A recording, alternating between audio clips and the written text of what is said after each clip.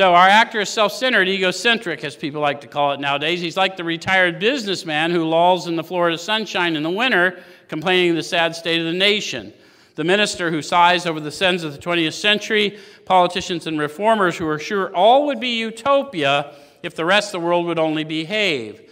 The outlaw safecracker who thinks society has wronged him, and the alcoholic who has lost all and is locked up. Whatever our protestations, are not most of us concerned with ourselves, our resentments, our self-pity.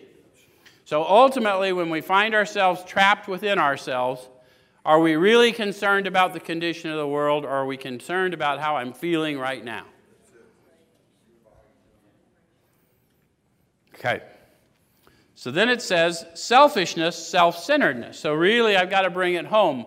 If the main problem is found where? Main problem is found in the mind.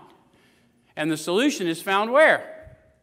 Deep down inside. So neither the problem nor the solution are ever found outside of me, but I'm insane enough to continue to go out there looking. Every time. Anyone else?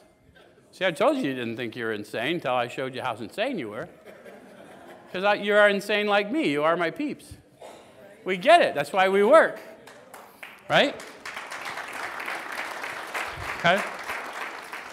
Okay,